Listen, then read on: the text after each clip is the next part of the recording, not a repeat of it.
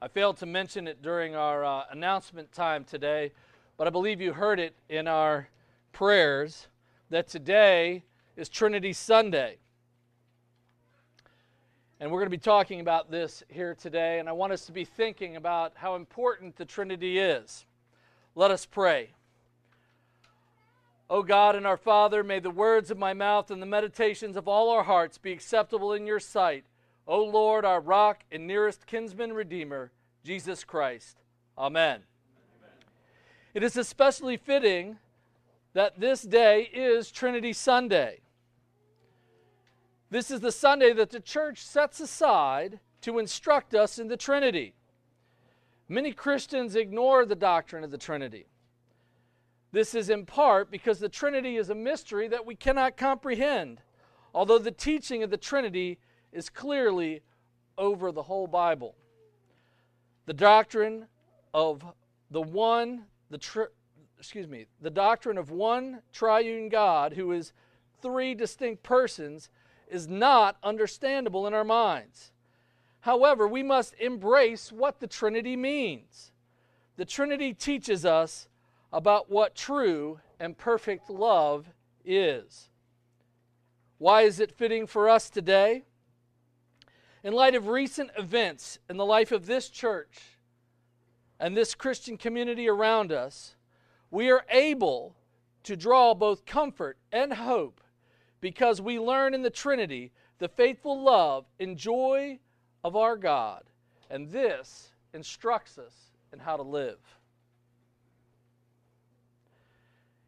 Here today we're going to begin our instruction on the Trinity out of Romans chapter 5. Beginning with verse 1. It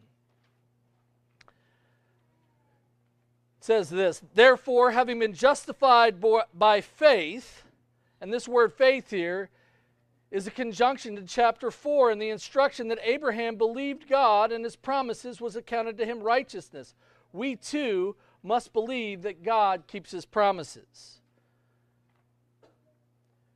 We go on, so therefore, having been justified by faith, we have peace with God through our Lord Jesus Christ, through whom also we have access by faith into this grace in which we stand, and rejoice in the hope of the glory of God. And not only that, but we also glory in tribulations, knowing that tribulation produces perseverance, and perseverance character, and character hope. Now, hope does not disappoint, because the love of God has been poured out in our hearts by the Holy Spirit who is given to us. I want to point out a couple of things here in this passage, just as an introduction, that helps us understand why this is important and relevant to us right now. Again, it says this, that after that, I'm just going to read again just a little bit to just put it in context and break it down. It says, therefore, having been justified by faith, we have peace with God through our Lord Jesus Christ, through whom also we have access by faith to this grace in which we stand and rejoice in the hope of the glory of God. And not only that, but we also glory in tribulations. Now that is trouble and afflicted with burdens, knowing that this kind of tribulation produces perseverance, that is, enduring patience, which causes a steadfastness. And this perseverance, character. This word character here in the Greek means proof, tried and found worthy. And this character, hope, a joyful and confident expectation. That's what hope means when you see it in the Scriptures, a joyful and confident expectation. With that in mind, if we look at verse 5 and it says, now hope does not disappoint, it is because it is a joyful and confident expectation. Because the love of God has been poured out in our hearts by the Holy Spirit who is given to us. Here in Romans 5, we are comforted by God's peace provided by Jesus the Son and poured out in our hearts for days such as we find ourselves in. We stand, it says, and we rejoice in the hope of the glory of God. To what end? That we may glory in tribulations, because it produces perseverance, character, and hope. This is all worked in our lives by the living triune God. But how does the Trinity instruct us to live? We need to understand the relationship between the Father, the Son, and the Holy Spirit. They are, in fact, three persons, but one God. They have, from the beginning of all time in creation, been in a loving relationship, serving and glorifying one another. Let us consider the doctrine of the Trinity from a couple of perspectives. Beginning in Genesis chapter 1. I don't know, I just want to pause here. Have you guys noticed how much in the last season here, the church season, from Advent all the way to Pentecost, how we've gone back to Genesis chapter 1? I mean, it's almost every sermon. So you might be getting tired of it, but people of God, if we don't get the first three chapters of Genesis right, the first three chapters of God's Word right, then we don't get the last three chapters of the Bible and Revelation right, everything else in between is confusing. We need to look and understand how important Genesis is. So Genesis chapter 1, beginning in verse 1, in the beginning, God created the heavens and earth. The earth was without form and void, and darkness was on the face of the deep. And the Spirit of God was hovering over the face of the waters. Then God said, "Let there be light." And there was light. And God saw the light, and it was good. And God divided the light from the darkness. God called the light day, and the darkness He called night. So the evening and the morning were the first day. So we see that God created, and that the Spirit was there. And when God said, "Let there be light," He wasn't creating light right there. He was doing what we know from God's Word, that Jesus is light. He is there. We go further down in Genesis chapter 1 and verse 26, and it says this, "Then God said, 'Let us,'" that is a plural, "'let us make man in our image, according to our likeness.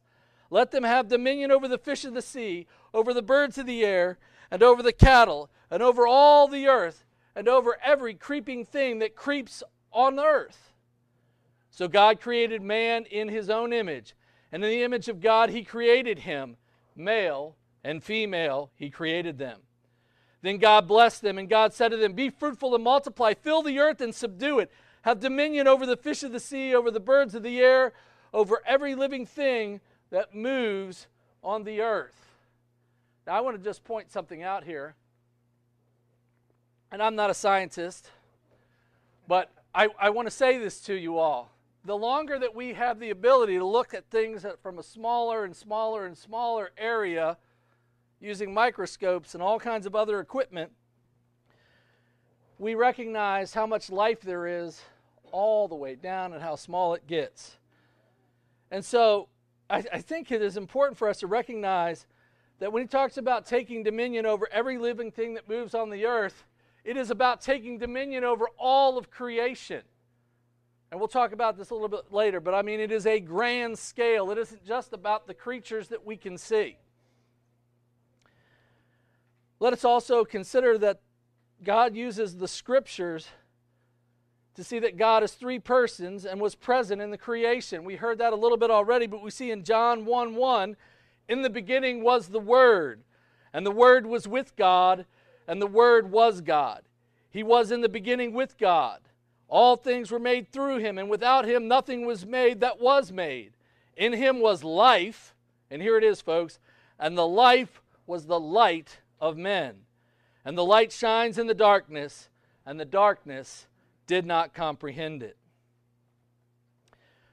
We also see from our reading in the Old Testament today in Proverbs chapter 8, I want us to read this thinking about how wisdom is the Spirit of God. It is the Holy Spirit. "The Lord possessed me," that is wisdom, "at the beginning of His way. Before His works of old, I have been established from everlasting, from beginning, before there was ever an earth. When there were no depths, I was brought forth. When there were no fountains abounding with water, before the mountains were settled, before the hills I was brought forth. While as yet he had not made the earth or the fields or the primal dust of the world. When he prepared the heavens, I was there.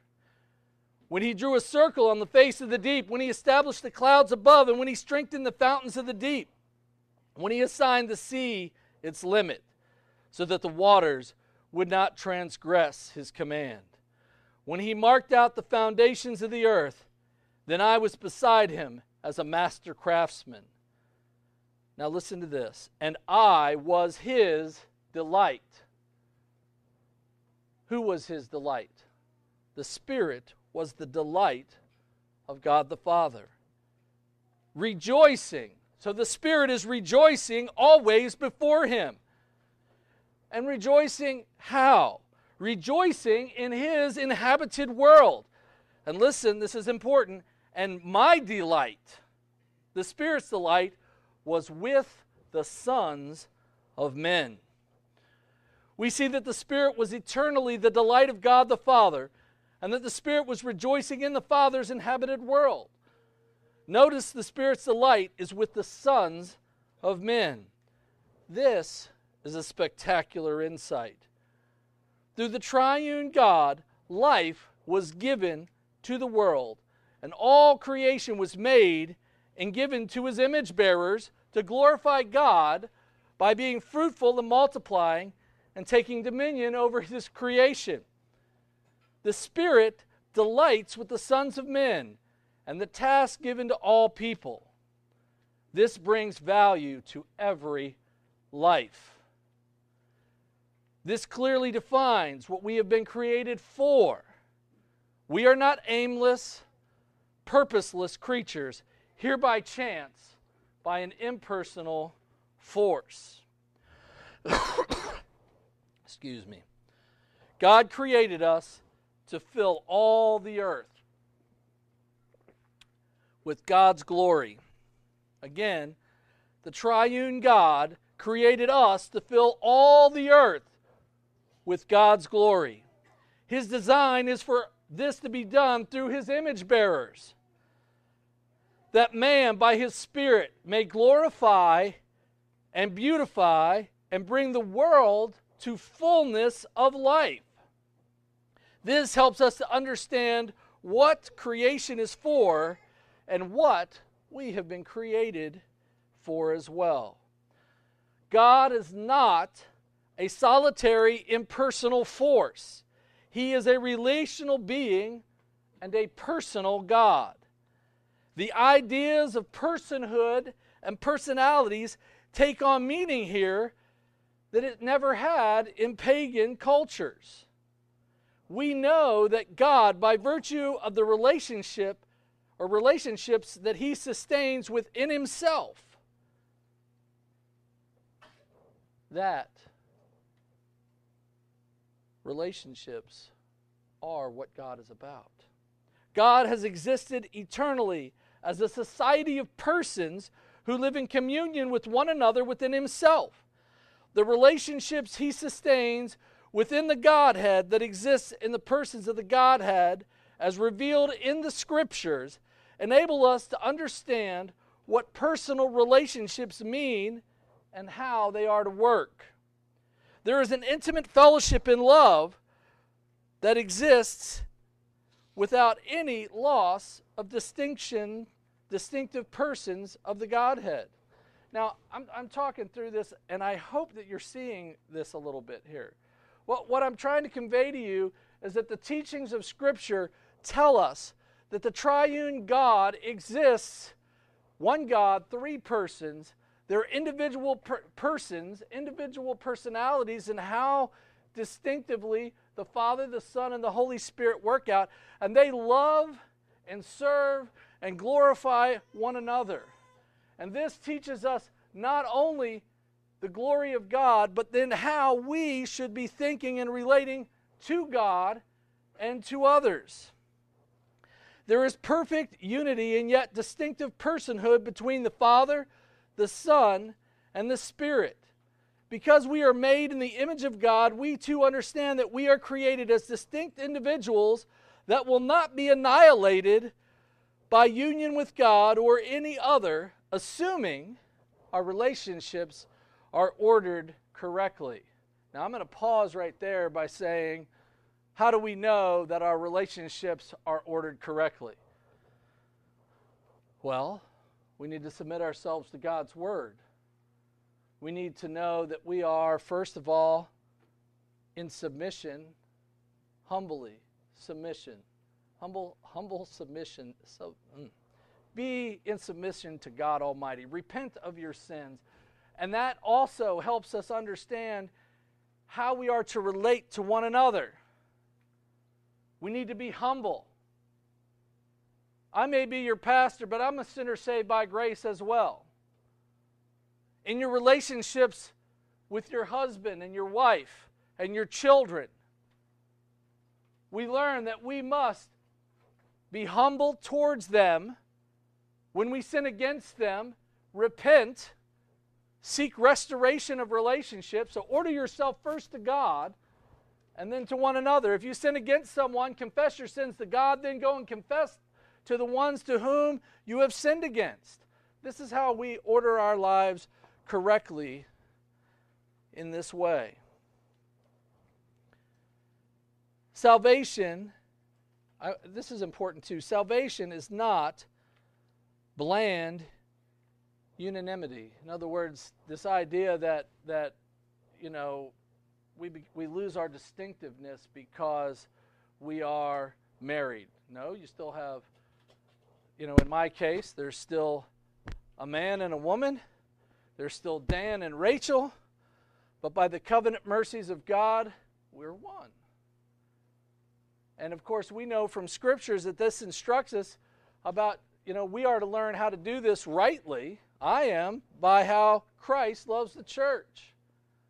You see how we are to order ourselves according to what we learn from God and what comes out of God through love and life.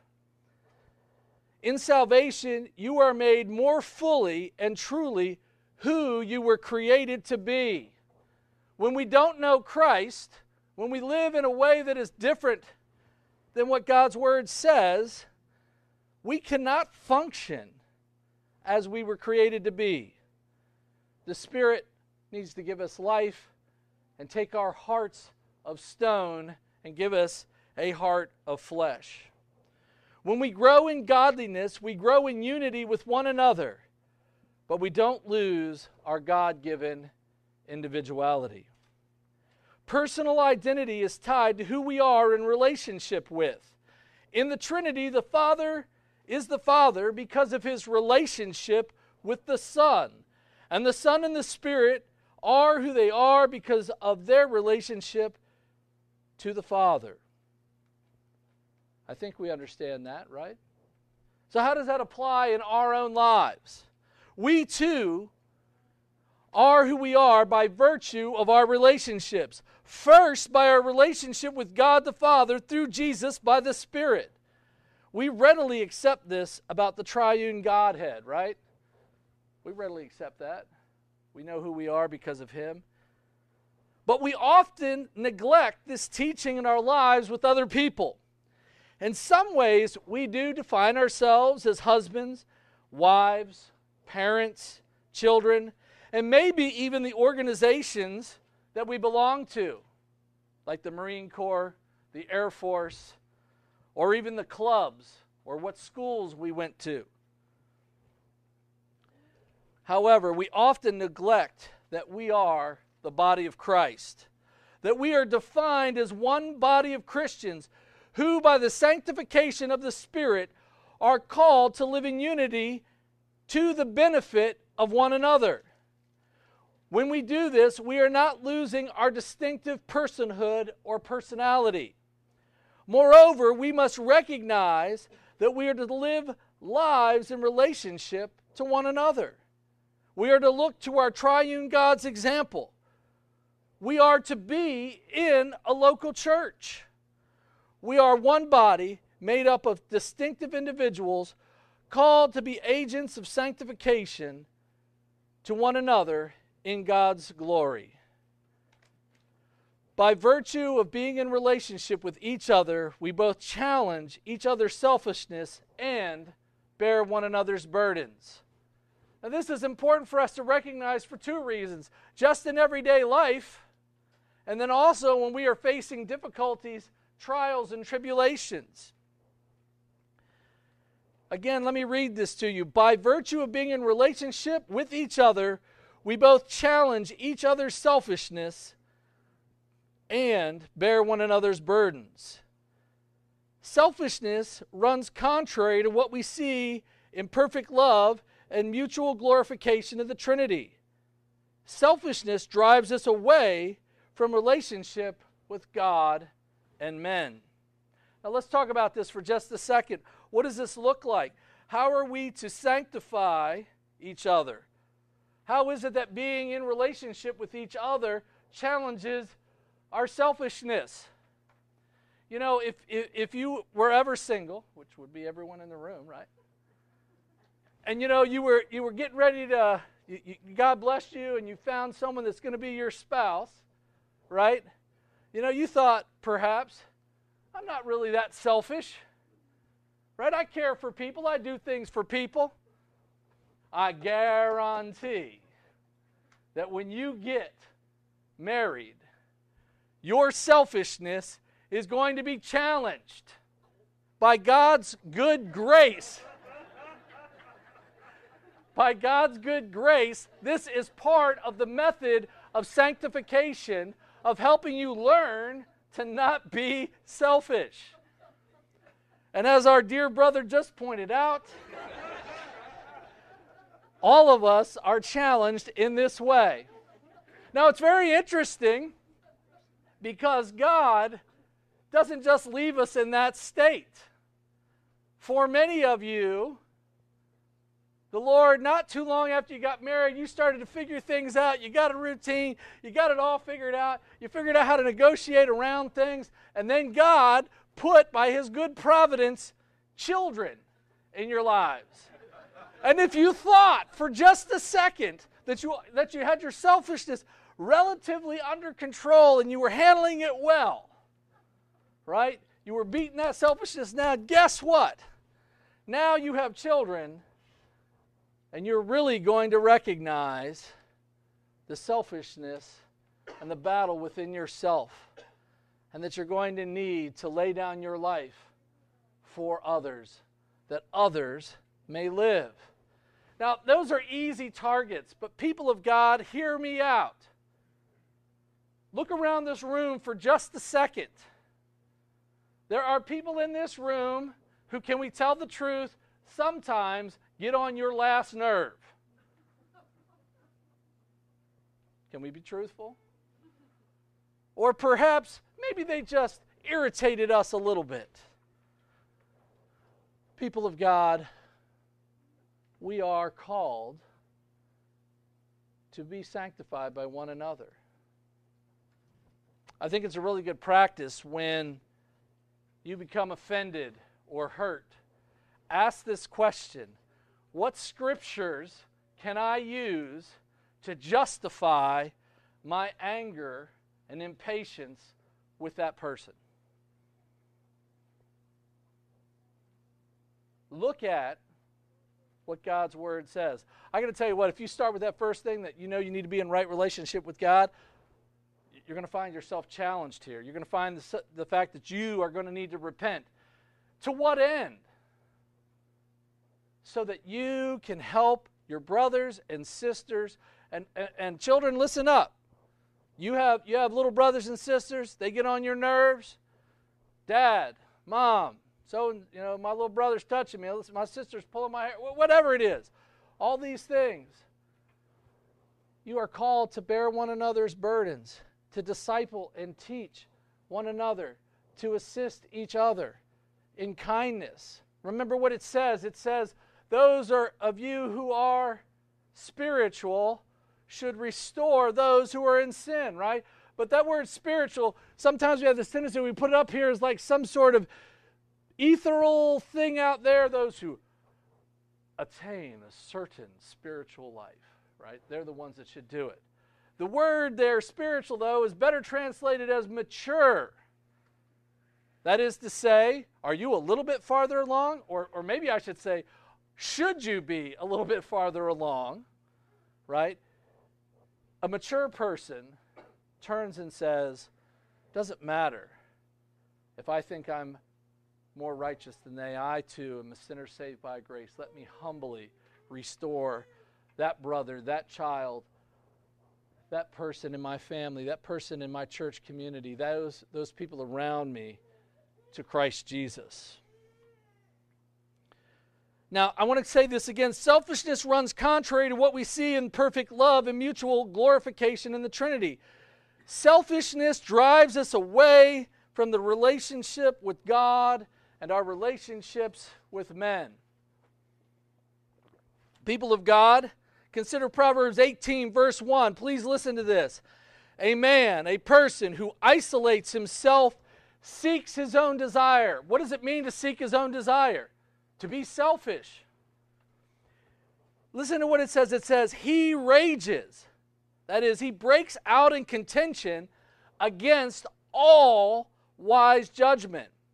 A fool has no delight in understanding, but in expressing his own heart.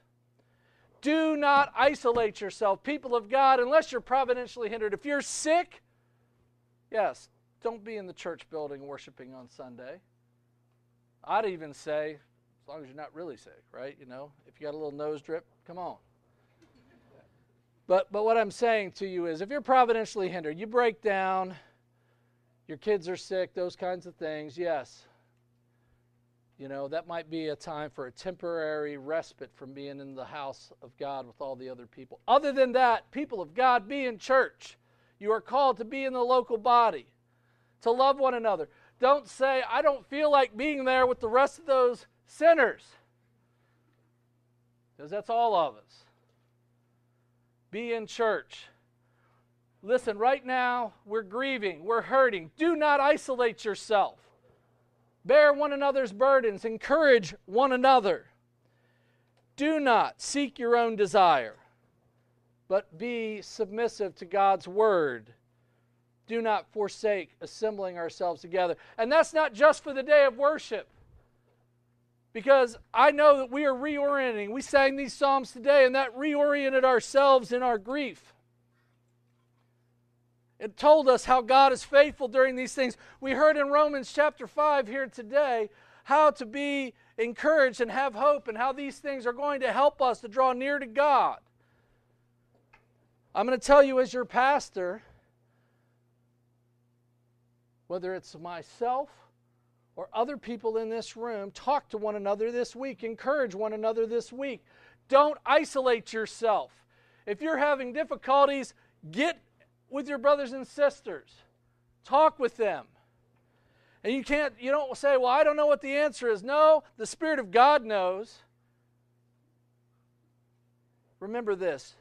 We all through the service today, you've heard about Jesus being at the right hand of the Father. He is making intercession for us right now, not just generally for all the church, but for this church, for you, for our families, for this community. He's making intercession for us.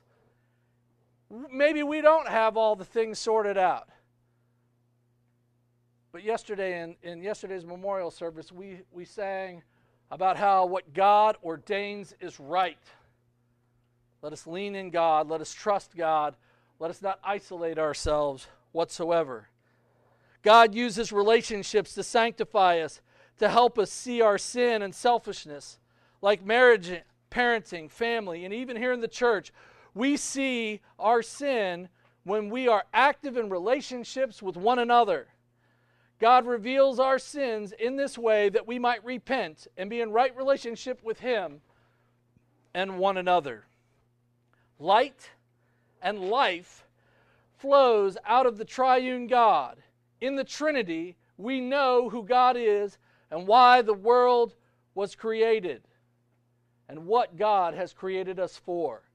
There is great comfort and assurance to know that the loving triune God's providential plans are being unfolded before all our lives for the single purpose of His glory through relationship. 2 Corinthians chapter 13, verse 14 says this, and we'll end the sermon today with this. The grace of the Lord Jesus Christ and the love of God and the communion of the Holy Spirit be with you all. Let us pray. Our Father, we give thanks to you for one another and for your providential care. We thank you that you have in your wisdom brought us to Jesus Christ and to one another. Encourage us and make us an encouragement to one another that we may serve you with all our heart, mind, and being. Take our eyes off those things which are disheartening and troublesome. Give us grace to overcome and make us strong in you and in your word. In Christ's name, amen.